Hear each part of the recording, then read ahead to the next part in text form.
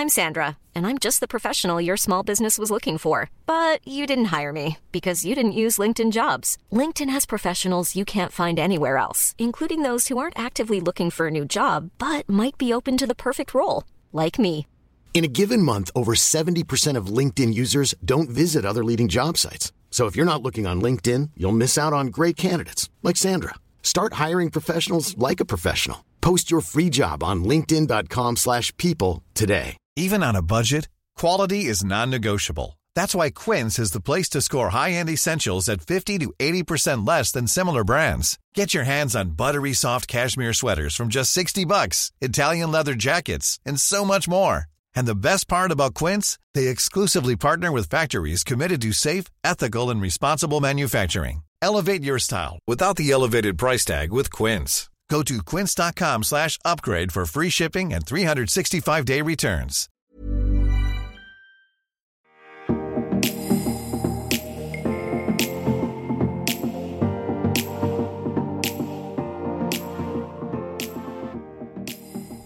Dagens gjest ei dame jeg virkelig respekterer. Hun programleder, rapper, DJ, musikkanmelder, sosiolog, musikkekspert, treningsinstruktør og SV-politiker.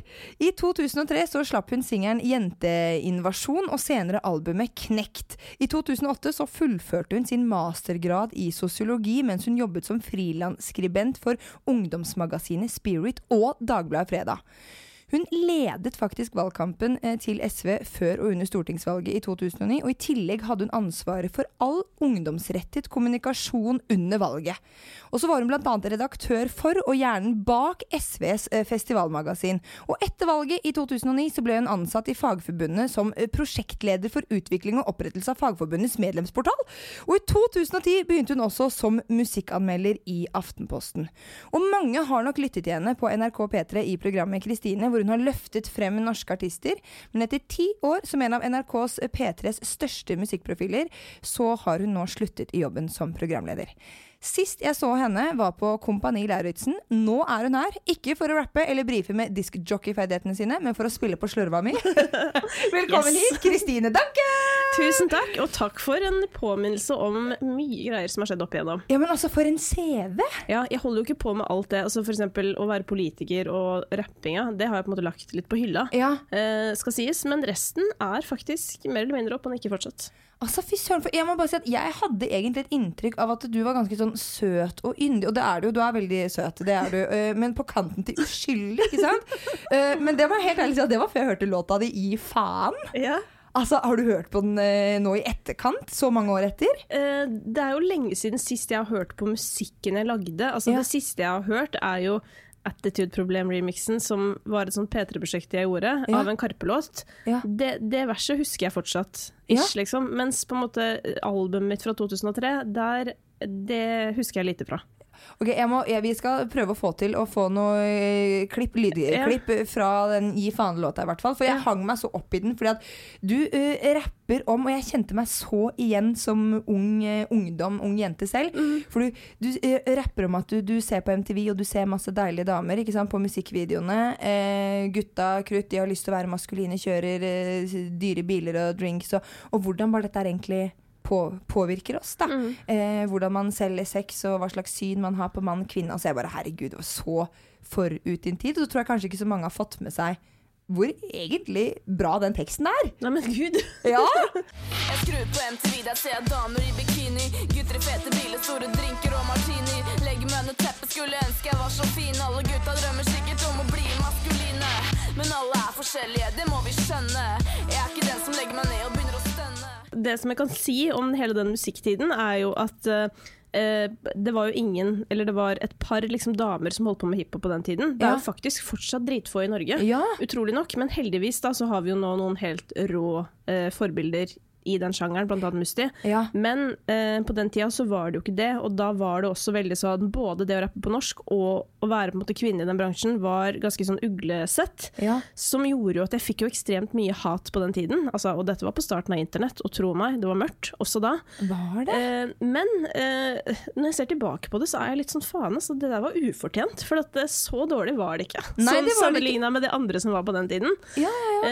Så det jo I hvert fall Det jo noe jeg tar med meg fra den tiden, men det som også interessant med at du drar fram akkurat det der da, jo at jeg jo en veldig sånn person som veldig for å liksom være åpen og dele, og jeg forteller jo mye personlig, fordi at jeg tenker at hvis noe jeg sier kan hjelpe noen, eller bidra til en diskusjon eller læring eller et eller annet, så jeg veldig for det. Men akkurat kroppen min har jeg jo faktisk alltid hatt klær på.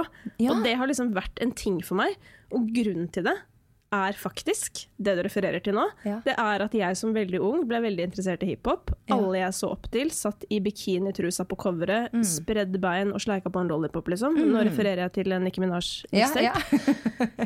Og så var jeg bare sånn, fy faen, det ikke mulig å komme seg opp og frem her i verden uten å ta på seg trusa liksom. Men så har vi jo Missy Elliott, og det finnes jo eksempler på andre ting. Og Billie Eilish liksom. Ja, men hun har jo nå, Billie Eilish da, det morsomt at du tar det opp, for hun har jo nå vært på Vogue, ikke sant, hvor hun har tatt av seg disse baggy klærne og feminin og uttrykker seg feminint, og så har hun jo fått mikste blanda signaler da. Og hva tenker du om det? Jeg regner med at du har sett dette bildet. Nei, jeg tenker at altså, hun jo veldig flott på bildene, for all del. Og så tenker jeg at hun liksom ung, og hun må få gjøre det hun har lyst til, og det skal jo heller ikke være sånn at du skal føle deg fanget i en baggy shorts. Men det gjør jo ikke jeg. Altså, den dagen jeg får lyst til... Jeg har jo sagt... Jeg er jo veldig opptatt av trening og driver mye med det, så jeg skal være på mitt sterkeste og fitteste når jeg 50. Hvis jeg da får lyst til å vise meg frem, så kommer jeg for Guds skyld til å gjøre det. Det ikke poenget.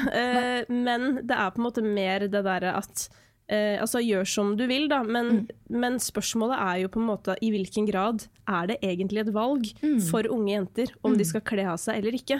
Fordi hvis det du ser at, men det tydeligvis veien til noe, og sånn var det i hvert fall kanskje i større grad i musikkindustrien tidligere, hva vet jeg.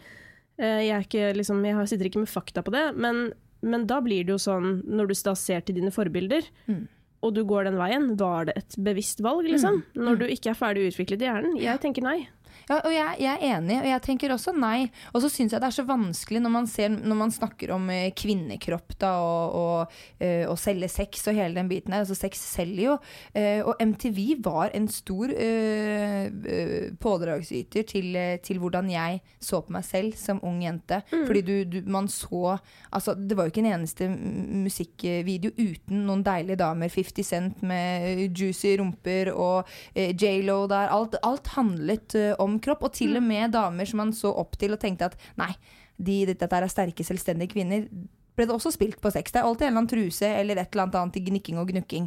Og så synes jeg det vanskelig, fordi når man snakker om feminisme da, så har man liksom disse hva skal man si, den yngre generasjonen av feminister også, som liksom, dette her girl power, dette her min kropp, jeg må få lov til å gå i hva jeg vil, og ta bilde av hvordan jeg hvordan jeg vil, når jeg vil, og ingen skal, altså jeg ber ikke om å bli seksualisert eller objektifisert, fordi jeg bare her i kroppen min. Men så må jeg bare si at men jeg synes jo det litt forskjell på det å være en naken kropp, og det å være en naken seksualisert eller objektifisert kropp. Altså jeg kan se en bilde av en kvinne som står naken ved en innsjø eller et eller annet, og hun står der bare. Hun bare der i kroppen sin. Altså veldig, veldig sånn romantisk, ikke sant? Ja, men hun bare står der. Eller om hun bare står rett opp og ned på gata, eller ligger på strand. Så hun bare der i kroppen sin. Hun ber ikke om noen kommentarer, hun ber ikke om å bli seksualisert eller objektivisert. Men så har du de bildene som da, hvor du plutselig står der med lollipop, og du dytter rumpa ut, og puppene opp, og du har smørt deg inn i olje, og det på en måte en helt annen nakenhet, denne pornofiserte nakenheten. Ja, og så tenker jeg sånn, folk må jo gjerne gjøre det, men det jeg kanskje interessert i jo bare at vi snakker om det, så det en bevissthet om det, sånn at man i hvert fall i stand til å konkludere på om du har valgt det selv eller ikke. Ja. Fordi jeg tror jo veldig mange av de tingene vi gjør, og spesielt da når det kommer til, altså en ting jo seksualisering, men likestilling for eksempel, så tror jeg det mange ting som bare underbevisst, og som folk ikke mener. Det ingen som hypp på å være kjip mot andre, sånn håper jeg. Ja. Men så skjer det likevel fordi vi ikke bevisst ting, og fordi vi ikke har de samtalene her da, for eksempel. Og i kraft av å snakke om, for eksempel dette med kropp, og gjøre folk bevisst på at sånn, nå det jo sånn at du har blitt mest sannsynlig påvirket til at du tror at du blir bedre likt eller noe hvis du dytter brøstet opp i haka. Og så det sånn, har du fortsatt lyst til å gjøre det, så gjør det, men på en måte Jeg er jo litt opptatt av å se på historien da. Se på liksom hva har skjedd før oss, og hva kan vi lære av de som har gått foran. Og nå på en måte føler jeg jo at sånn som for eksempel Billie Eilish da, at det at hun har på en måte blitt dritkjent uten å kle av seg for eksempel, og at det føles ikke ut som det er en ting man må gjøre for å bli en stor internasjonal artist lenger. Det er jo helt konge. Nå finnes det flere muligheter. Er du hypp på trusa, kjør. Men du kan også ha på buksedressen. Det går bra. Jeg er enig. Fint, det er veldig fint. Men hvordan var det for deg da, når du snakket om da tilbake i tid? Altså den der, det albumet da med Gi faen her på, det var det i 2016? Nei, 2003. Hæ? Ja. Hvor har jeg 2016? Det vet jeg ikke, men det var i 2003, så er det lenge siden. 2003, ja det er lenge siden. Ja. Men til og med da så opplevde du hat og kritikk, og hvordan er det å være kvinne i musikkbransjen i Norge da, for eksempel? Det tror jeg går veldig fint, på en måte. Og det gikk jo bra for min del også, men dette her var jo da 2003, man må liksom spole langt tilbake. Det var jo før Instagram og alle disse tingene, men det var etter forum på internett. Og nå hører vi jo bare om forum nesten i sånn der sammenheng med sånn høyere ekstremisme og sånn, føler jeg. Eller sånn geeks, som samboeren min for eksempel, som sitter på Gearsluts. Hva er det? Det høres sjukt ut. Det har byttet navn nå til et eller annet som er litt mindre seksualiserende. Nei, men det handler jo bare, altså det er folk som elsker gear, altså utstyr. Ja, utstyr, men hva slags utstyr? Nei, lydutstyr da. Ja, det er det jeg går. Jeg tenkte biler, at det var noe bilutstyr. Nei, men lydutstyr. Så, eller i hvert fall det, jeg har aldri vært der, jeg har ikke peiling. Utstyrsforet, greit, forum der. Det er forum. Men back in the day så var det jo mye sånn hiphop-forum og sånn. Altså det var på en måte det som var liksom sosiale medier før-aktig. Og der hadde jo folk meninger, så jeg husker på en måte når jeg startet, så var det jo for det første, jeg har jo holdt på med musikk i hele mitt liv, vokst opp igjen med en pappa som spiller i band, og har liksom alltid hatt lyst til både å lage musikk, men så jeg har jo lyst til alt som andre ikke gjør, på en måte. Så generelt, sånn der, når det for eksempel ikke er damer som gjør en ting, så føler jeg bare at jeg må gjøre det. Om det er å bli snekker eller rapper, liksom. Og så elsker jeg jo hiphop da, og gjorde det fra jeg var liten, og så det var på en måte starten. Så jeg gikk jo inn med sånn der pågangsmot som jeg alltid har. Jeg tror jo dessverre litt fortsatt at jeg kan alt, hvis jeg vil, på en måte. Så det er liksom innstillingen som er sånn her, ja, men det ordner seg, det blir bra dette her, og gønne på. Og det gjorde jeg jo, og det jeg kanskje ikke liksom var så forberedt på, var jo på en måte at uansett hva jeg gjorde da så ble det liksom litt feil. Altså sånn, enten så var det liksom dårlig, og gjerne da fordi jeg var jente, fordi jenter kan ikke rappe. Eller hvis jeg fikk noe oppmerksomhet, så var det også, ja, men det er bare fordi du er jente. Så det var sånn, jeg hadde på en måte tapt uansett. Og så, men så tror jeg egentlig ikke jeg ble så veldig berørt av det, for at jeg hadde jo dritlyst og følte at jeg hadde en ting gående da. Men det som er interessant å se tilbake på da, eller for å avslutte den, så har det sånn, jeg vet egentlig ikke heller hvordan jeg slutta med musikk egentlig. Jeg tror det bare det kom så mange andre ting som jeg begynte med i stedet for. I tillegg til at jeg var jo ganske alene. Nå er det jo mye vanligere at man har litt sånne kollektiver hvor man er flere og løfter hverandre opp og hele den pakka, som gutta er ganske mye bedre på enn damene. Jeg har hørt at du sier klittastemning. Ja, det er klittastemning. Ja, det har jeg hørt. Den er viktig. Ja, og der er vi for dårlige. Men det som er interessant å se tilbake på, er hvordan det påvirket meg. Og det kan være forskjellig fra person til person, tenker jeg. Men det som skjedde med meg, som jeg nå kan se tydelig, er at det gjorde at jeg ble nødt for å håndtere disse tilbakemeldingene som var ganske utrivelige og ganske sånn i grenseland. Man kunne sikkert anmeldt den type kommentarer i disse dager, liksom. Ja, og du var jo ikke gammel. Altså, nei, jeg var jo ung også, ikke sant? Jeg var jo 18 eller noe. Så det som så jeg ble jo veldig sånn jeg tålte det veldig, liksom. Litt sånn urovekkende mye når jeg ser tilbake på det. Men det skjønner jeg jo. Grunnen til at jeg tålte det var fordi jeg trente meg opp til å tåle det. Så uansett hva folk sa til meg, så gikk det ikke inn på meg. Og sånn pågikk det. Og så har jeg liksom følt litt innimellom at sånn, kanskje jeg har hatt et rykte på meg for å være veldig sånn tydelig og tøff og den type ting. Det motsatte av det du trodde om meg da. Det var indie og myk og sånn, men folk som på en måte kanskje har kjent meg fra musikkbransjen da, har kanskje et litt annet bilde av meg. Og det jo også meg, for jeg jo tydelig, og det digger jeg at jeg Det jeg egentlig skikkelig stolt av. Men jeg jo også dessverre på en måte den mykeste ballen på innsiden, på en måte. Og så merket jeg etter hvert at sånn, når folk prøvde å si noe fint til meg, liksom, etter hvert som jeg ble eldre, da, eller jeg fikk skryt på jobben, eller bare de minste ting, så bare ble jeg helt sånn rar. Og sånn, Jesus, hva det folk må... Kan vi gå videre, liksom? Eller det sånn, ubehagelig. Og så kan det jo hende at jeg på en måte... Jeg blir jo ikke så motivert av skryt heller, men den muren man bygger opp for å tåle at folk kjipe med deg, den står der også når folk prøver å være hyggelige med deg. Riktig. Og det jo på en måte en av de sånne viktigste tingene jeg føler jeg kan prøve å formidle til noen da, som prøver å tøffe seg. Det ikke vits liksom, fordi at prisen for høy å betale på sikt. Og det tar jo litt tid å få det til å forsvinne. Fordi jeg har jo trent i 10 år på å tåle. Fy søren, jeg har mye å lære av deg der, kjenner jeg, for jeg går jo helt i knestående. Ikke så mye nå lenger da, men i starten, når man får kritikk. Eller men hat, kanskje eller det på en måte bra da. Altså sånn, fordi jeg tenker sånn, ok, noe må man jo tåle i kraft av at du har valgt å trå ut i offentligheten. Folk kommer til å synes du irriterende. Noen kommer til å digge deg. Det på en måte bra. Mye heller det enn at jeg er likegyldig til deg, for da har du jo ikke jobb. Men det der å, altså sånn, hva skal et menneske tåle?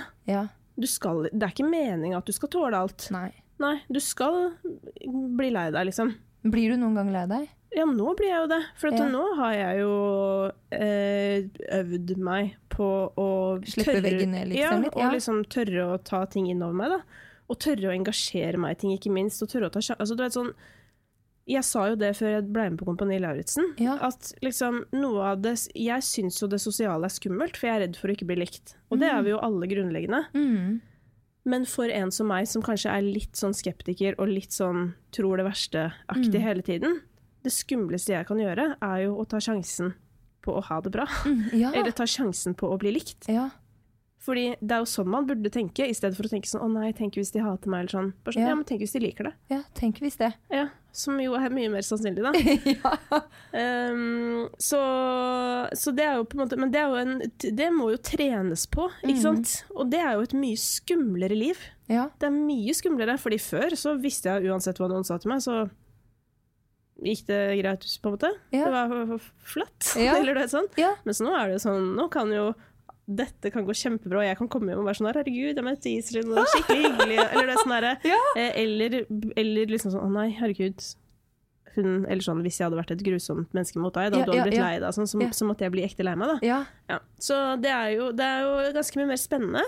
Mest positivt. Ja, men jeg synes dette her veldig spennende, for vi jo rake motsetninger. Eller nå, kanskje mer like nå da, siden du har jobbet med å senke garden og denne veggen, og denne muren du har hatt rundt deg. Men jeg har jo følt at sånn som jeg som veldig åpen, jeg ser nesten bare det positive, i hvert fall med det sosiale av møte nye mennesker.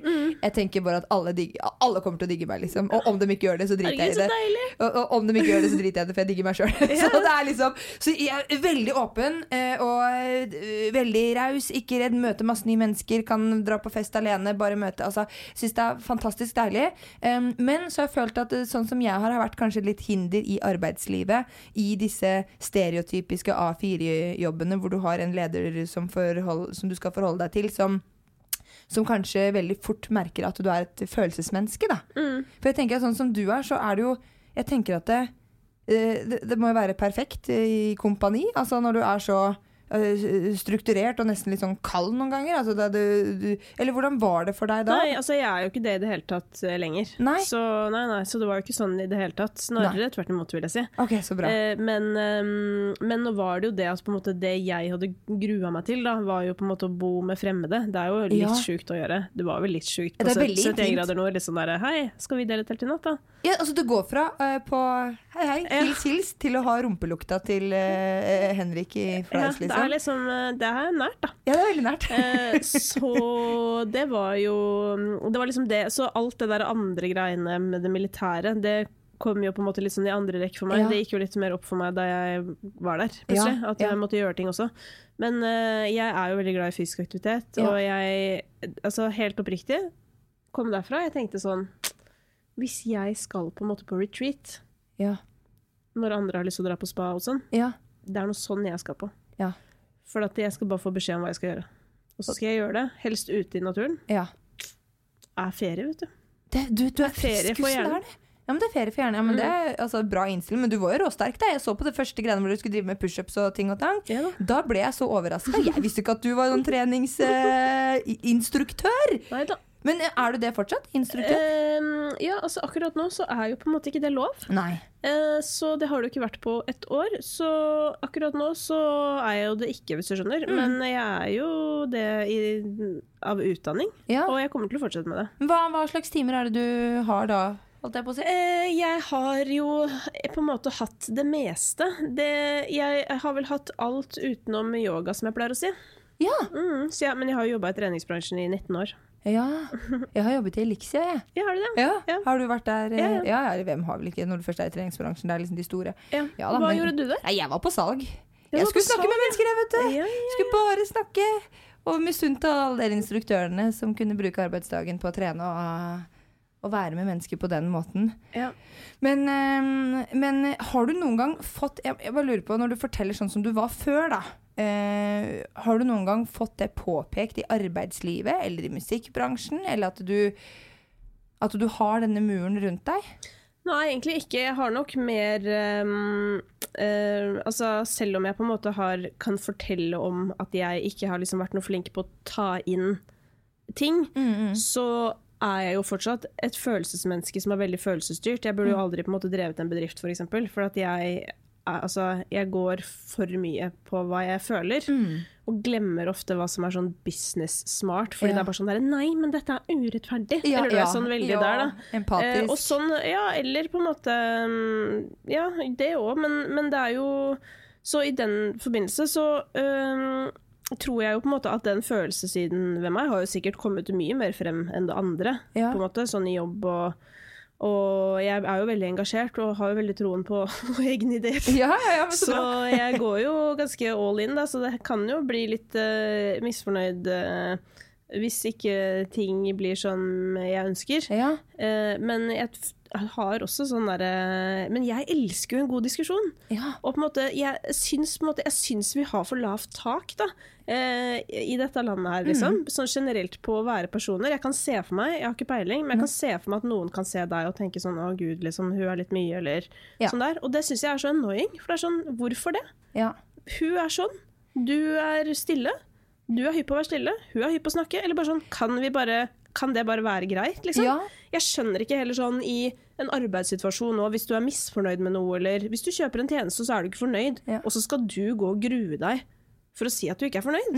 Du har jo betalt. Altså, jeg bare, Men for all del, jeg sånn selv, altså, jeg blir redd og kjemperedd for å si noe feil og i det hele tatt, men jeg prøver skikkelig og, liksom sånn, i arbeidssituasjoner å bidra til sånn der, la oss ha et klima her, hvor det lov å gi liksom komplimenter, det lov å si fra at man misfornøyd, alle disse tingene, men selvfølgelig på en ordentlig måte da.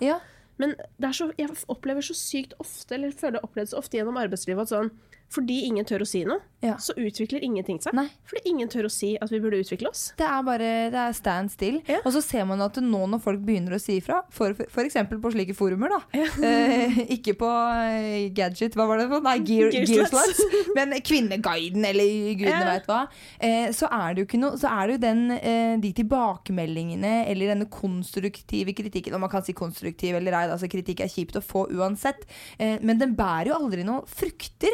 Fordi jeg føler at man mer ute etter å ta personer kanskje, enn å bare ta saken.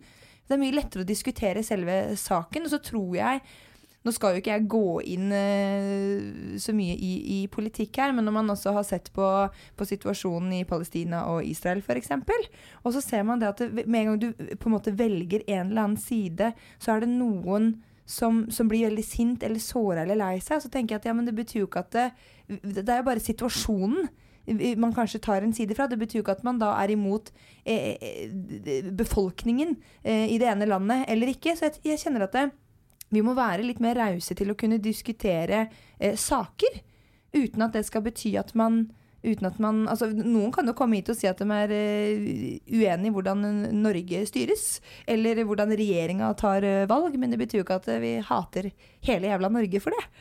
Så det tenker jeg at nå roter jeg meg inn i politikk her som jeg ikke skal gjøre, så da bare roer jeg meg sakte ut derfra, og så går vi rett over på et annet spørsmål. Hva ditt forhold til kjærlighet, Kristine? Det veldig godt, altså. Ja. Jeg veldig glad i det. Og det jo på en måte så mangt, holdt jeg på å si. Men jeg føler at jeg har mye kjærlighet i mitt liv, og at jeg har fått en gave. Ja, så hyggelig. Ja, for du har jo kjæreste i dag. Han mye yngre enn deg, har jeg forstått. Kan jeg spørre hvor mye yngre?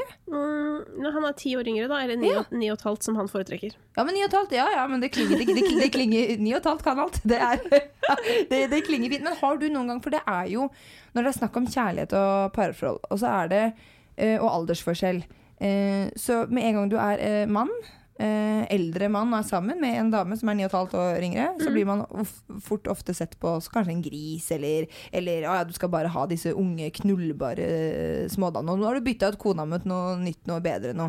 Har du møtt på noen sånne fordommer? Overraskende få egentlig, men jeg tror også på en måte at ikke liksom folk egentlig har visst det. Det ikke så veldig lett å oppdage den aldersforskjellen. Nei. Vi oppdaget den jo ikke selv. Nei. Det var på en måte for sent da vi fant ut av det. Ja. Fordi vi hadde på en måte byttet telefonnummer, for vi møttes for sånn snart 8 år siden. Ja. Så det var før Tinder, utrolig nok. Ja. Sånn at, og vi ble ikke venner på Face eller noe, så det var sånn, vi visste ikke hvor gamle hverandre var. Vi bare antok at vi var samme alder. Men hvor møttes dere? Vi møttes liksom bare på jobb-typ, liksom. Han spilte gitar i et band, og jeg jobbet på akkurat det tidspunktet, så jobbet jeg med booking på et konsertsted i Oslo. Ja. Så jeg hadde booket det bandet til, altså Bendik, da heter artisten. Ja. Og hun hadde liksom akkurat byttet ut noen av bandmedlemmene sine, så jeg ante ikke hvem som spilte det bandet på det tidspunktet, men det var tydeligvis han. Det var første gang vi møttes, det var liksom egentlig ingenting. Altså vi møttes litt på festival. Bare hei, der var du igjen, ja, liksom. Og han var veldig sånn hyggelig og sånn, og jeg var litt sånn Gud av meg. Men nei, jeg vet ikke. Jeg var kanskje ikke i utgangspunktet liksom klar for å møte noen på det tidspunktet, hvis du skjønner. Ja. Men så kan man snikende da, vet du. Ja, de gjør det. Det sånn kjærligheten. Vet hva de vil ha, vet du. Så det var veldig hyggelig. Da begynte vi liksom etter hvert å møtes litt mer sånn som det var liksom ikke, det var ikke sånn der kjærlighet ved første blikk-ting, på en måte. Det kom litt snikende, så de gjorde det. Og så ble vi omsider venner på Facebook, og da så han russekortet mitt fra 2002. Ja. Fordi jeg begynte i tillegg 1 år for tidlig. Så da trodde jo han det var 11 år, vet du, på dette tidspunktet. Men hvorfor begynte du for tidlig? Bare, det sånn noen gjør, tror jeg. Okay. Jeg bodde i sånn nabolag hvor alle var sånn 1 år eldre enn meg, og så hadde jeg lært meg å lese, så da var det greit. Ja, ok, du var smart. Hoppa det trinn, rett inn. Ja, ok. Men han så russekortet ditt? Ja, og det, stakkar, da stod det 2002. Han tenkte, da var jeg 9. Når du var ute og blow your whistle, da Så, nei, det var jo litt rart. Og da tenkte jeg, ja, stemmer det. Det derfor han snakket om videregående som om det var i går. For det var jo det. Så, nei, så da var det bare en liten halvtime med litt sånn, oi, jøssenavn, det var litt rart. Men det gikk fort over. Ja. Og nå når man blir eldre, så blir den aldersforskjellen mindre. Altså, ja. Altså, det liksom som jeg pleide å si, at jeg føler det eneste som på en måte en reell ting i en aldersforskjell fra liksom 30 til 20, det penger. Ja. Stort sett. Hvis på en måte den ene studerer og den andre ikke. Og det gjelder jo i mange forhold. Det trenger ikke å være så stor aldersforskjell en gang. Det merker man jo, fordi det sånn den ene har jobb liksom, og så det litt sånn, skulle du også begynne å bidra eller litt, hvordan det?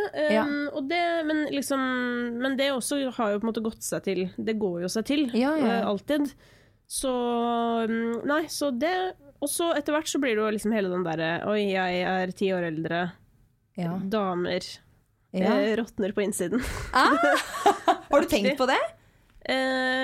Altså, ikke at vi råtner på innsiden, men altså, jeg tenker jo på at liksom, menn kan jo bestemme om de vil ha unger i 70 år, basically. Og vi kan ikke det, liksom. Tenker altså, sånn, på eggene. Ja, så det jo en forskjell, da, på kjønnene. Ja. Men nei, men det har ikke kommet frem til noe der, altså. Nei. Det oppe til vurdering. Ja, men du vet gynekologen, vet du hva han sa til meg? Nei. Det mulig du ser deg i speilet og synes du ser ung ut, men det jo ikke på innsida. Han sa ikke det! Ja. Er det sant? Ja. Det er ikke lov å si. Nei, det er brutalt. Jeg følte at det var sånn diss til meg, sånn der, du som går rundt og gjør sånne ungdomsting og føler at du er så ung. Ja. Jeg bare, Gud av meg. Bare det var jo en skikkelig hyggelig hyggelig beskjed å ta med seg inn i helgen. Takk skal du ha. Ja, men også for en måte å si det på da. Du kan jo si det på en så mye mer skånsom og mer diplomatisk måte, men det var på en måte greit. Det var en humoristisk sammenheng, men det var likevel jeg følte det var en liten diss til meg. Det var brutale realitetssjekk. Ja.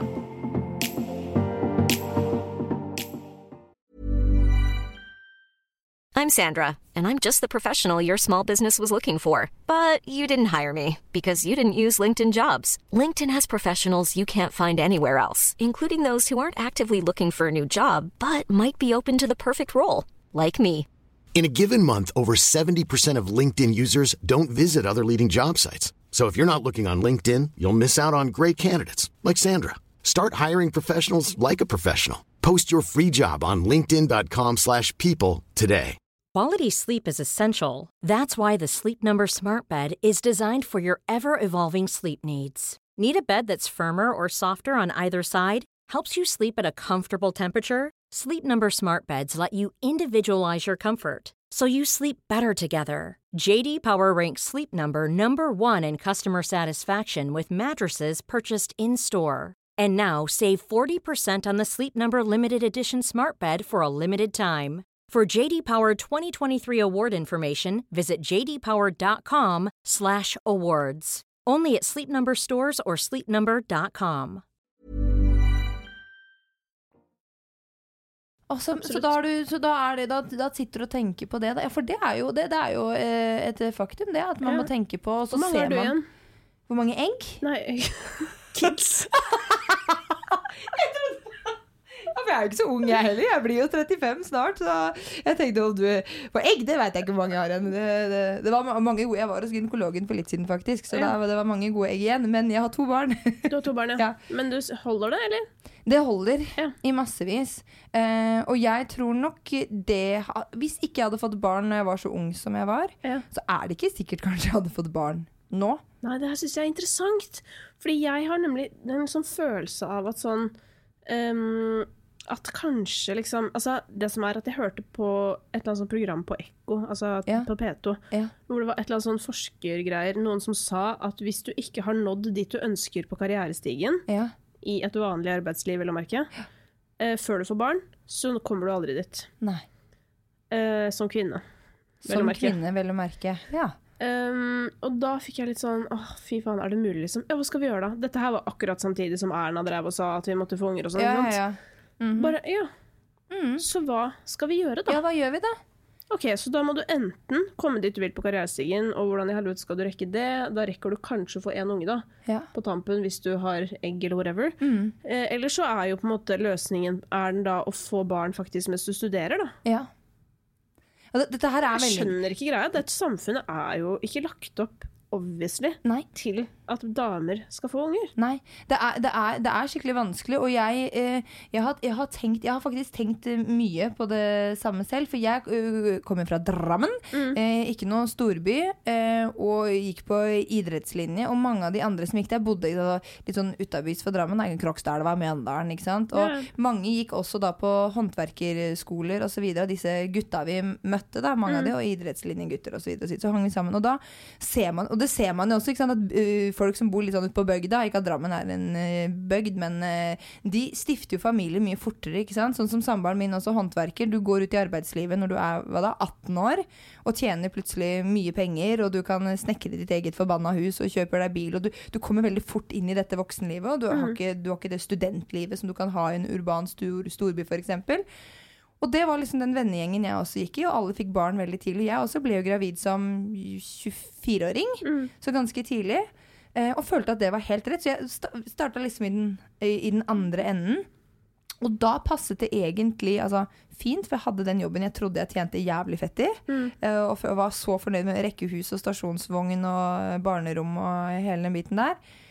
Og det er derfor jeg kjenner nå liksom, og jeg er veldig glad for de barna jeg har, jeg ville aldri byttet dem bort for alt i verden, jeg elsker jentene mine, men nå kjenner jeg at jeg er veldig glad i min egen tid, Altså jeg har kjøpt meg leilighet i Oslo nå for å ha egen tid til meg selv. Men Gud, gratulerer med det. Jo takk, så det veldig, så der skal jeg jobbe, ha kontor og ta imot klienter også selvfølgelig, men hvor jeg må ha mitt sted, hvor jeg bare er Iselin, og så ser man jo også at damer får jo barn senere og senere i livet, fordi det er karriere, og fordi det er fokus på studier og så videre. Og da blir det som du sier, når er det egentlig da passer? Og selvfølgelig, det passer jo aldri, det sier jo alle, og det skjønner jeg. Jeg skjønner at det aldri passer. Men når du plutselig må begynne å liksom tenke på sånn der at ok, det kan faktisk ha store konsekvenser for andre liksom drømmer man har i livet i tillegg til familie. Selvfølgelig er jo familie en viktig drøm for mange, og jeg skjønner at det er sikkert liksom det største ever å få en liten miniutgave av deg selv. Det, liksom, jeg har jo på en måte veldig lyst til å oppleve det. Men samtidig så, og jeg er jo for så vidt også i en situasjon hvor det sikkert hadde gått helt fint, men bare sånn på et høyere nivå da, så er det liksom ikke helt tilrettelagt, føler jeg. Jeg bare tenker på sånn der, hvis du skal bli partner i et advokatbyrå, fordi det er jo ingen kvinner som er det nesten. Men hvordan skal du bli det da? For da kan du ikke få unge da, eller? Nei, og så er det jo, og man blir jo diskriminert. Nå skal jeg fortelle deg noe interessant nå. Det finnes apper, ikke sant, hvor du kan sjekke ut eggløsningen, altså sånn hvis du skal bli gravid. Det er apper for når du er gravid, og så apper for når du skal finne ut når du har eggløsning, sånn at du vet typ. Og der legger du inn all informasjon, ikke sant, når du er født, kjønn selvfølgelig, altså alle den biten der, når du hadde din siste menstruasjon sist, og så videre og så videre. Og så regner appen ut når du skal få din neste eggløsning, sånn at du vet sånn cirkus når du da burde ha sex da, for å kunne bli gravid. Og det den appen her også gjør, den vet jo da så mye informasjon om deg som kvinne, og vet også så mye om hvor i syklusen du er. Så det første som er så fucka med der, er jo at devicene du bruker, altså Mac og iPhone og hva det nå måtte være, vet jo nøyaktig hvor i syklusen du er til enhver tid, så all reklame som dukker opp, og det er uavhengig av hva du har vært inne og sjekket på, men de vet at nå er den kvinnen i den syklusen, du er i den syklusen da hvor du er egentlig sånn viril og kåt, du har eggløsning, du skal gjøre deg klar for å egentlig fra naturens side befrukte eggene dine. Og da er kvinner ofte, de vil kle seg penere, de kjøper sexy undertøy, de skal ut på byen, altså det ligger instinktivt fra naturen sin side. Da får du reklamer poppe opp av det. Og så har du den fasen hvor du har byggeredefasen, hvor du da fra biologien sin side da skal ha blitt gravid, hvor du har lyst til å gjøre i stand rede til dette nybarn skal komme. Da kommer det bare interiørreklamer. Bam, bam, bam, bam, bam, bam, ikke sant? Og da er man også i det moduset. Man merker man er i forskjellige faser, ikke sant?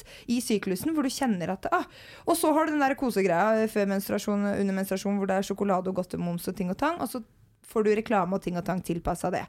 Og en annen ting da med disse appene, det er, og det var det også, det var NRK, var det en dokumentar rundt det, at arbeidsgivere da, som hadde annonser ute på Finn og på andre sider hvor de søkte, de kunne da ekskludere disse kvinnene som de så at hadde disse appene installert på telefonen sin.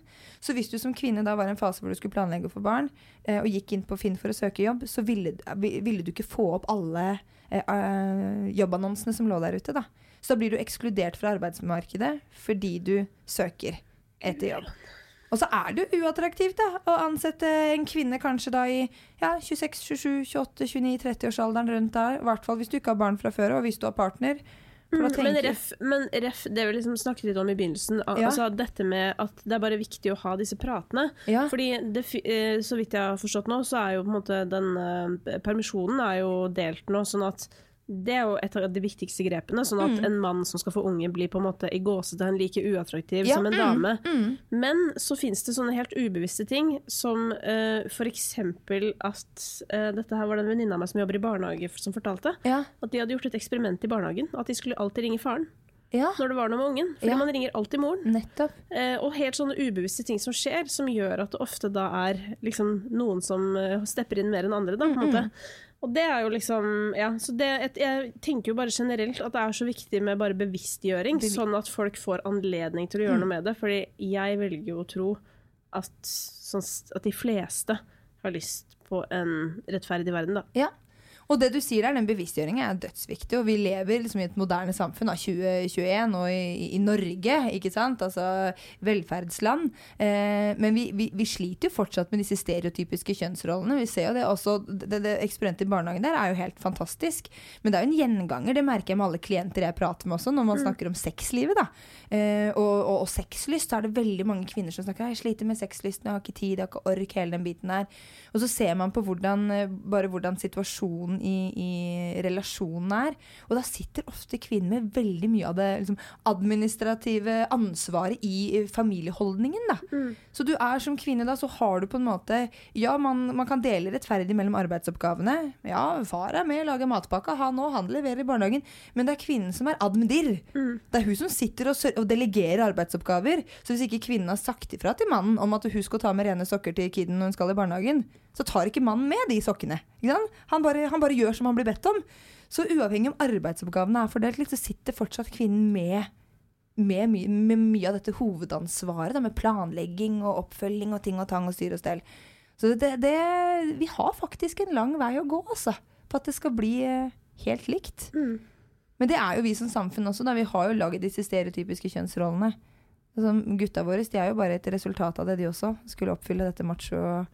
Ja, absolutt, og der tror jeg jo igjen at sånn, og så må jo folk få velge hvordan de har lyst til å leve livene sine, men bare det å ha på en måte samtalen gående, sånn at igjen, når du velger hvordan du lever, så vet du i hvert fall hva du driver med, og du har valgt det med vilje på en måte. Ja, jeg er enig. Men Kristine, jeg har fått noen spørsmål fra noen følgere, og de har tatt hensyn til at du skal ikke brette ut eget underliv, måtte jeg bare si. Så det er nesten så de har lest tankene dine. Men det er jo jeg vet ikke, det er jeg som spør, hva ser du etter hos folk du ansetter? Ansetter du folk? Du, jeg gjør jo det innimellom. Ja.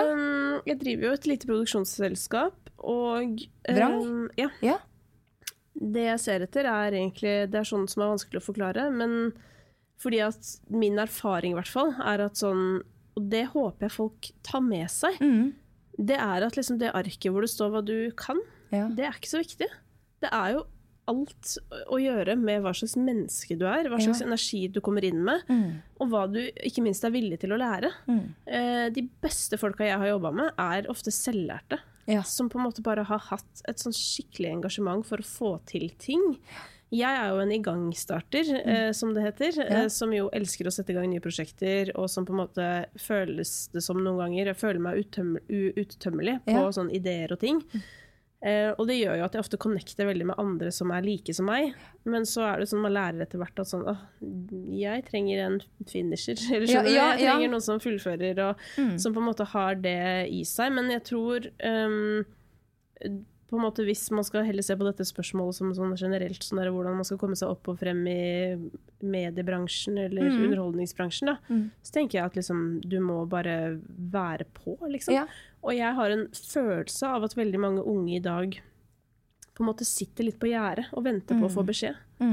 Liksom venter på at det skal dukke opp en mulighet, eller løser kanskje ikke oppgaven før den blir levert. Hva tror du er årsaken til det? Nei, det vet jeg ikke, men vi jobber faktisk med noe sånn forskningsprosjekt i samarbeid med Rådet for psykisk helse nå.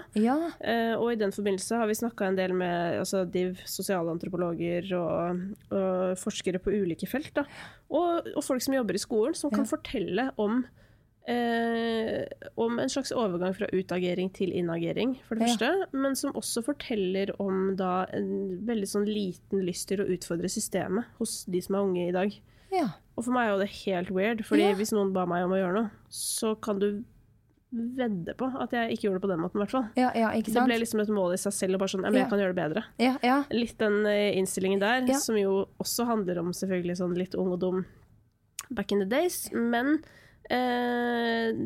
og så skal man jo ikke dra alle over en kam, men jeg tror kanskje hvis det er sånn da, dersom dette stemmer, med forbehold om det, for jeg har jo ikke vært inne på studiesteder og sett hvordan folk er, så tenker jeg at en god idé er å liksom tørre å ta litt mer initiativ, liksom. Ikke vent på at mulighetene skal dukke opp. Altså, som jeg pleier å si, den jobben jeg fikk i P3 til slutt som programleder, den har jeg søkt på mange ganger og fått nei på. Og det neiet der, jeg tenker at det verste som kan skje er at du får et nei. Ikke sant? Det går fint. Ja. Og man må ikke gi seg. Nei, og så føler jeg også en annen ting, da, nå som jeg har snakket mye om kjønn. Jeg føler at liksom, menn utrolig gode på å si at de kan ting. Ja. Selv om de ikke kan det. Ja. Mens ofte når jeg intervjuer damer, og de ikke liksom har all kompetanse som sto på ønskelista, hvis du skjønner, så jeg må bare si at det kan jeg ikke, og det er veldig viktig for meg at du vet at jeg kan ikke det. Ja. Så blir jeg sånn, lær det da. Ja. Lær det før du kommer på jobb. Liksom. Altså, jeg bare skjønner ikke hva...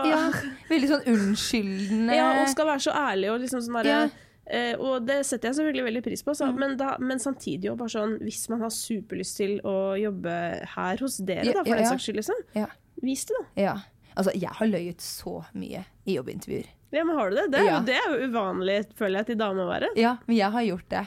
Og det har jo da gjort at jeg har fått stillinger som jeg ikke er kompetent til i det hele tatt. Men så tenker jeg bare at men alle er jo ny i en jobb uansett, så jeg må jo lære dette her, uavhengig med om jeg hadde jobbet der eller der. Så, og når de da spør sånn, er dette her noe du har gjort før? Ja, ikke noe problem dette. Og så kommer jeg hjem og så bare, fy faen. Søsteren min, hun løy til og med på seg lappen. Ikke sant? Det er litt verre da. Jeg har lappen. Nei, jeg driver og tar den, ikke noe stress. Og så har hun klart seg lenge i den jobben uten lappen over hodet. Men bare, ikke noe stress. Det er ikke det som er viktig. Jeg er jævla god, ikke sant? Men altså, du må selge deg inn. Du må tørre å selge deg inn. Ja, og så må du levere på det da. Så det er jo på en måte begge deler. Men de to tingene, hvis du kan det, så får du jobb hvor som helst, tenker jeg. Ja, det tror jeg også. Og så er det kanskje også, tenker du, for det er jo også litt sånn å tenke... Det er jo vanskelig på jobbmarkedet når du skal søke jobb, og hvis du skal gå via Finn og andre plattformer og søke jobb, så er det ganske mange om beinet. Så du må jo på en måte, tenker jeg, også finne på en måte hvor du kan få en liten fot innenfor annet enn bare den annonsen. Ja, altså bare sende på en måte åpne søknader og sånn er jo lurt. Altså jeg har skrapet på døra til alle jeg har lyst til å jobbe med. Ja. Det er på en måte det du må gjøre. Ja, du må gjøre det. Ja, det gjorde jeg også. Jeg kom med en krølla CV da vi gikk innom og leverte det personlig. Ja. Da blir du lagt øverst i bunken. Ja. Og nå... Hva gjør du om dagen nå da? Nei, jeg driver jo på da. Jeg er en driver. Ja, du er en driver? Driver et selskap. Jeg driver med mye forskjellig. Jeg er jo fortsatt programleder og jobber med et TV-program i NRK som heter Haik. Ja. Og så gjør jeg jo liksom podcasting, og så er jeg jo på en måte produsent og daglig leder. Altså, men du, det må jeg si, Haik, det var jeg som sendte inn. Takk for all glede og støtte under Haik-innspillingen med Julie. Klem Emilie, er det en som sender inn. Og jeg så jo selvfølgelig da den med Tix før Eurovision. Altså, jeg grein, og jeg grein, og jeg grein. Ja. Gråt du under de opptakene der? Ja, absolutt. Ja, for at det var rørende saker. Ja, veldig. Det er jo på en måte, jeg har jo litt sånn utfordring, for at jeg lever meg jo veldig inn i ting, og spesielt når det kommer til det med artister, og det er på en måte mennesker jeg har fulgt karrieren til i så mange år også, så det blir jo liksom sånn, selv om altså sånn, bare fra sidelinja, men du får bare et nært forhold til det de holder på med. Det er jo jobben min å på en måte løfte de frem med sønner, og det har det vært i mange år. Så på en måte det å se, det for meg å se hva musikk betyr for folk, det blir veldig sterkt på generell basis, og så er jeg jo i tillegg, jeg blir jo veldig rørt ofte. Så det var faktisk et lite problem i den første sesongen vi lagde, at jeg reagerte for mye. Det er som å se barna sine vokse opp. Ja, så jeg må på en måte bare roe meg litt ned. Men jeg kan jo ikke noe, altså selvfølgelig, jeg reagerer jo som dere hvis du skjønner som ser på. Men det ble heldigvis klippet bort da, for det handler ikke om meg. Det er viktig å si. Men veldig, veldig fint program, og egentlig også litt sånn unorsk kanskje, det å være så raus med andre og løfte andre profiler såpass fint opp, synes jeg da, i disse sosiale medietider hvor det handler mest om å skulle slå hverandre ned, holdt jeg på å si, og sette hverandre i dårlig lys for å bygge egen popularitet. Så... Men nå, jeg jobber jo på en måte ikke med sosiale medier, sånn som du kanskje gjør da. Men jeg ser jo på en måte at ting foregår og sånn, men jeg er mer sånn, tenker liksom mer på bare, hva kan vi gjøre for å løfte hverandre? Og jeg skjønner heller ikke hvorfor det skal være en konkurranse, fordi hvis du jobber i en bransje, så er det jo i alles interesse at den bransjen går bra, og at den blir tatt seriøst, så jeg synes det bare egentlig er litt rart at ikke det er et bedre samhold da, hvis det er sånn at det ikke er det. Ja, vet du hva, det er jeg helt enig. Takk. Takk for det, og som alle sammen ser på Haik da, for det veldig, veldig fint program. Men musikk da, det betyr jo veldig mye for deg. Betyr det mye for deg i kjærlighetslivet? Du en romantiker liksom? Setter du på musikk når du skal ha date, eller det noe... Og hva setter du i så fall på da? Nei, altså både jeg og typen min jobber med musikk, så når vi hører på musikk så det analytisk. Ok, jeg skjønner. Det litt sånn, jeg bare la vokal i miksen, litt sånn, så det litt mer der, ja. Men det kan jeg se på meg. Det som folk spør, siden du sexolog, har du mye sex? Ja, har du sykt bra sex på skikkelig spennende måter? Nei. Eller psykologer også, som sikkert sitter og har de mest fruktbare samtalene, ikke sant? Og kan alt. En psykolog krangler vel aldri med partneren sin, ikke sant? For de analyserer hverandre opp og ned. Og sånn det da altså ikke. Du, jeg har en musikkquiz til deg. Ja, det spennende. Ja, og dette her jo helt utenfor min komfortzone. Og jeg tenkte jeg bare sånn, dette blir artig, vet du. Dette jo fort utenfor min komfortzone også. Ja, vi får se. Jeg har tatt, den kort også. Det 3 låter som jeg da har tatt på Google Translate. Så jeg skal lese opp de på norsk, og så skal du se om du klarer å finne ut hvilke sang det Og det jo selvfølgelig da inne i romantikk og erotikk-sjangeren. Ja, ikke sant? Så det skikkelig mye sjanger, dette her. Ja, dette heftig shit. Ja. Ok, sang nummer 1. Jeg leser ikke opp i to, så jeg bare leser det helt monotont opp, ok? La meg sleike deg opp og ned til du sier stopp. La meg leke med kroppen din. Gjør deg skikkelig hot. Ja. Det jo jeg hører jo sangen for meg. Ja. Let me lick you up and ja, den skal du få, den skal du få. Men vent da, men herregud, I wanna get freaky with you. Ja, men det jo Freak me. Ja, freak me. Silk. Another level. Silk. Ja, Another Level. Ja. Du får poeng for den. Fordi du kunne sangen, og fordi du sang. Så det skal du få. Jeg sang sykt lavt. Vi hørte deg, vi skrur opp lyden akkurat her. Ok, den her kan være litt vanskelig. Eller jeg vet jo ikke det. Dette her en sexy sang, altså. Okay. Årstall, hva det for noe da? Er det 70-80-tallet da? Ja. Ok, vi ser. Hvis det før jeg ble født, så jeg tilgitt. Vi prøver. La oss få det på. Baby. Ja, Marvin Gaye. Let's get it on. Assa! Det tok du med en gang. Ja, men det jo en klassiker. Altså da slapp jeg å lese resten. Det var egentlig ganske greit. Ja, ta neste setning også, de har Google Translate har translert det til la oss få det på. Baby, la oss ta det videre. La oss elske, baby. La oss få det på. Sukker, ikke sant? Han sier sugar, ikke sant? Sukker. La oss ta det. Ikke sant? Ja, den kan du ta når du kommer hjem, vet du. Ja, den Tom kommer til å bli helt vill i Ta på deg noe undertøy, og så tar jeg litt av dans i stua. Jeg ikke der i syklusen. Jeg skal ha sjokolade og møbler. Jeg skjønner. Men ok, og så det den her vel litt mer modern. Dette en nyere tid. Okay. Vi hopper frem, og det Google tok det til skyv meg. Jeg ville brukt dytt meg.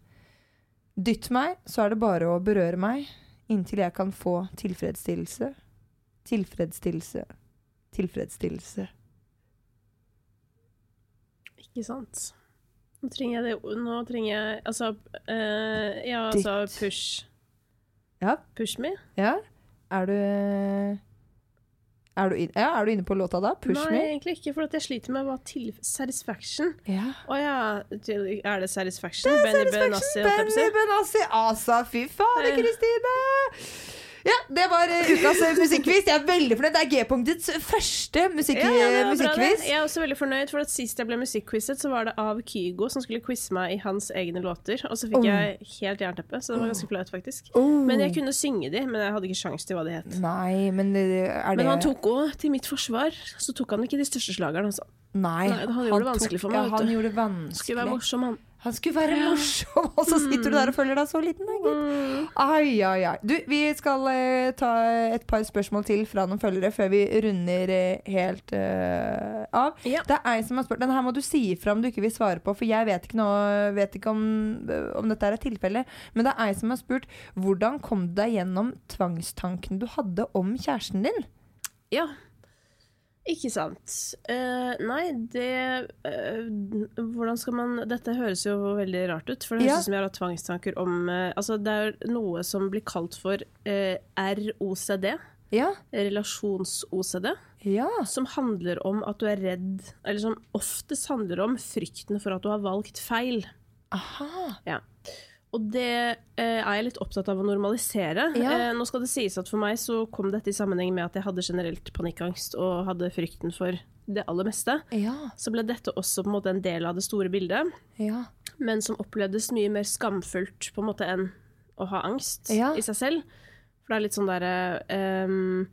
jeg fikk veldig sånn for meg at jeg måtte be han om å flytte ut, og vi kunne ikke være sammen lenger, og ikke sant, i det hele tatt da. Og så begynner du å tenke på det, men du sier det ikke til noen, for du synes det er flaut. Ja. Og da tenker du i hvert fall på det hele tiden. Og så ble det bare en superstor ting, men det som gjorde at jeg kom igjennom det, var jo, det var et lite steg til en ekstrem forbedring, og det var å si det høyt. Jeg sa det til psykologen min, men jeg tørte ikke å si det en gang til psykologen min på mange uker. Okay. Så sa jeg det, og så sa han bare sånn, herregud, dette er jo tvangstanker, Kristine. Så var jeg sånn... Fordi at du da tenker på om, er dette her riktig for meg å være i det forholdet her? Er det det som er tvangstanken? Ja, at du er redd for at du har valgt feil da. Men det trenger ikke å være det her. Det kan være så mangt, liksom. Men tingen med tvangstanker generelt er jo at... stort sett, altså de som tenker en tvangstanke, er jo stort sett de som er minst sannsynlig til at tanken kommer til å skje. Hvis du skjønner. Så det er jo det som er så ironisk, og det er derfor også jeg er så opptatt av å snakke om, altså sånn, hvis jeg kunne velge sånn ett tema innenfor psykisk helse som jeg synes er viktig å snakke om, så er det tvang. Det er bare 1-3% av befolkningen, tror jeg, som har tvangstanker da, til enhver tid. Handlingene er jo også sånn en karikert ting, at man ser folk som vasker hendene, at du tenker at det er liksom det. Men det finnes jo mange andre tvangshandlinger også. Og de skaper så stor lidelse nettopp fordi de er så skambelagt, og nettopp fordi ingen snakker om de. Og når det da dukker opp hos deg, og du for det første har null kunnskap om tvangstanker, du vet ikke engang at det finnes, liksom. Og i tillegg blir du sykt flau fordi, herregud, mange har jo da tvangstanker av for eksempel seksuell karakter. Som er ganske alvorlig. Det kan være frykten for at du skal gjøre noe seksuelt med barna dine, for eksempel. Hvordan skal du si det til noen? Det hadde vært så mye lettere å fortelle det hvis det hadde vært allmennkunnskap. At det her er en lidelse folk har. Det er bare en tanke, og du som tenker den tanken er den som minst sannsynlig ever kommer til å røre barna dine. Det handler jo bare nettopp om at du vil passe på det, liksom. Ja, du er bare så redd for at tenk hvis den tanken kommer at jeg skulle få lyst på barna mine, og så bare dveler du. Og det kan jo hende at mange tenker. Forskjellen på folk som lider av tvangstanker og resten er jo betydningen du tillegger tanken. Så du kan jo tenke den tanken, og så kan du gå videre i livet og aldri tenke på det igjen. Men hvis du begynner å bare sånn, oi, hva sier du om meg at jeg tenker det? Vent litt, nå må jeg kjenne litt etter her. Oi, jeg tenkte det igjen. Ikke sant? Og så har du det gående. Men hva var det som gjorde at du først, husker du det? Altså de første tvangstankene eller har det alltid vært der, eller når var det du ble oppmerksom på at... Jeg fikk det i forbindelse med at jeg fikk panikkangst. Som jeg heller ikke vet hvorfor jeg fikk, men det fikk jeg. Og da ble det mye trøbbel oppe i toppen, for å si sånn. Men når du fikk panikkangst, hvordan skjedde det? Nei, det kom egentlig helt ut av det blå. Så det kjentes jo bare ut som om jeg skulle dø. På en måte. Var du hjemme, eller var du... Nei, jeg var ute og spiste, så det var litt ubeleilig akkurat det. Men, og da hadde du aldri hatt det før? Det bare... Oi. Det kom ut av det blå, og da hadde jeg også på en måte veldig lite kunnskap om det. Og det er jo liksom sånn, jeg har jo på en måte snakket mye om dette med angst og lettere psykiske lidelser, og grunnen til det er jo på en måte at jeg har egentlig en bachelor i psykologi, og så skjer det meg, og så skjønner jeg ikke hva det er. Og det synes jeg på en måte er såpass, det føler jeg er et slags bevis på at det er for lite kunnskap da. Og jeg er ikke liksom så opptatt av å snakke om at det er noe farlig, eller altså det er jo, for all del, det er jo en stor lidelse for den som har det, og det var det også for meg, og tidvis er. Men jeg føler jo at mye av grunnen til at det skaper så utrolig stor lidelse mangel på kunnskap. At du tror det mye verre enn det og at man føler seg sykt alene, og du føler deg som den mest crazy personen på kloden. Og det en kjip følelse da. Og at det kanskje også noen ganger blir litt sånn bagatellisert. Altså, hvor ille kan det være? Altså, folk som kanskje har tvangstanker med at de alltid må vaske hendene, eller har et eller annet. Og så det sånn, ja, men herregud, det så farlig da? Er det så farlig om du ikke vasker de hendene? Og så forstår man egentlig ikke hvor mye det preger det mennesket som har disse tvangstankene. Nei, og så finnes det jo hjelp da, ikke sant? Men så det bare det at når du ikke tør å si det til noen, så får du aldri hjelp heller. Så det jo liksom, altså dette jo ekstremt behandelbart. Ja.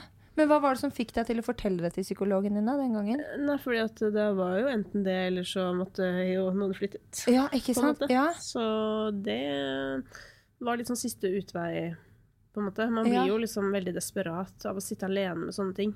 Ja.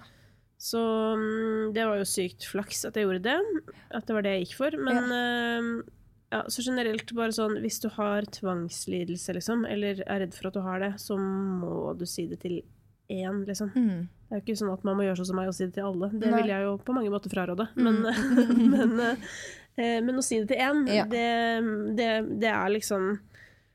Det litt sånn, hvis du har lyst til å ha det bra, så må du si det. Ja, og så tenker jeg at det så fint tips, og så tenker jeg også at veldig ofte når man sitter, enten det tvangstanker eller andre ting som plager en i livet, så sitter man jo ofte, man kanskje liksom flink til å bagatellisere det for seg selv også, og tenke at ja, men det jo ikke så ille, og når man gjenforteller det til noen andre, så føler man kanskje at den andre ikke helt forstår det, og så virker det ikke så ille allikevel. Men bare det at så lenge du da kjenner at du har det ikke bra, eller at det preger livet ditt på en negativ måte, så må du prate med noen. Og da kan du jo enten, også om du synes det ubehagelig da, prate med noen nære om det, så må man jo prate med legen sin da, og få hjelp videre. For som du sier, det jo veldig eller sånn 116 123 på en måte, altså, som nummeret til mental hjelp-telefon, men når det sagt så det jo sånn, heldigvis så har jo de aller fleste en nær, og det jeg også litt opptatt av, at du trenger ikke noe mer enn det. Bare fordi noen andre har 70 venner på Instagram, så på en måte sånn, ifølge psykologien, så trenger vi bare en. Og det må vi sette pris på det vi har. Altså, dette var fine ord, Kristine. Og så synes jeg det fint at vi har hatt en G-punktsepisode hvor det ikke bare har vært prat om sex og squirting og masse fuktige kvelder, holdt jeg på å si. Fordi dette jo en podcast om sex og samliv. Og samlivet vårt en stor og viktig del av seksualiteten for.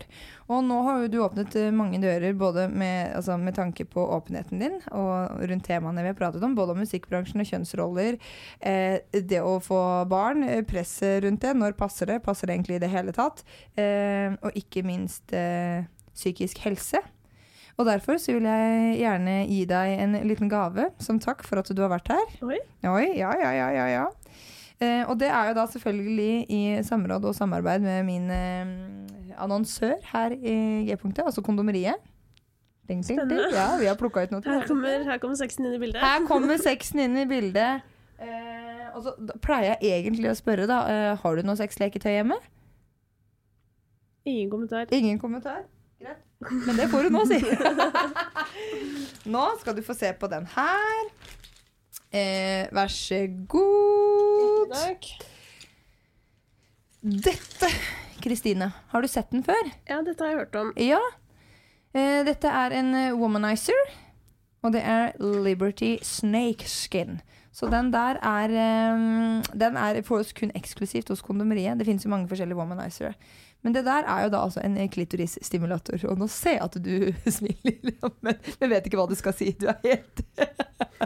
Og jeg veldig glad for å kunne gi deg denne her. Vi trenger ikke å snakke noe mer rundt den, annet enn at dette her en klitorisstimulator, dere, som stimulerer klitoris uten å være nær klitoris i det hele tatt. Det som på en måte, det trykkbølger, rett og slett. Så det ikke en vibrator, men en stimulator. Og den, Kristine, skal du få lov til å ta med deg hjem. Hva du velger å gjøre med den, det opp til deg. Gi den bort til gave, sett den på peishylla, ta den på dipperen, ta den på klitten, gjør hva du vil. Det I hvert fall en veldig et veldig, veldig fint sexleketøy. Kristine Danke, Takk for at du kom hit og stimulerte G-punktet mitt. Takk for at jeg fikk lov å komme. Det var veldig hyggelig å møte deg. I like måte. I like måte. Og nå skal jeg sette meg i bilen, og så skal jeg skru på albumet ditt. Knekt? Nei, jo. Knekt. Gi faen.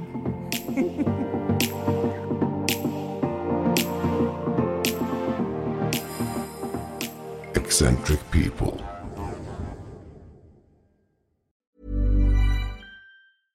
Imagine the softest sheets you've ever felt. Now imagine them getting even softer over time. That's what you'll feel with Boll & Branch's organic cotton sheets. In a recent customer survey, 96% replied that Boll & Branch sheets get softer with every wash. Start getting your best night's sleep in these sheets that get softer and softer for years to come. Try their sheets with a 30-night guarantee. Plus, get 15% off your first order at bollandbranch.com. Code BUTTERY. Exclusions apply. See site for details.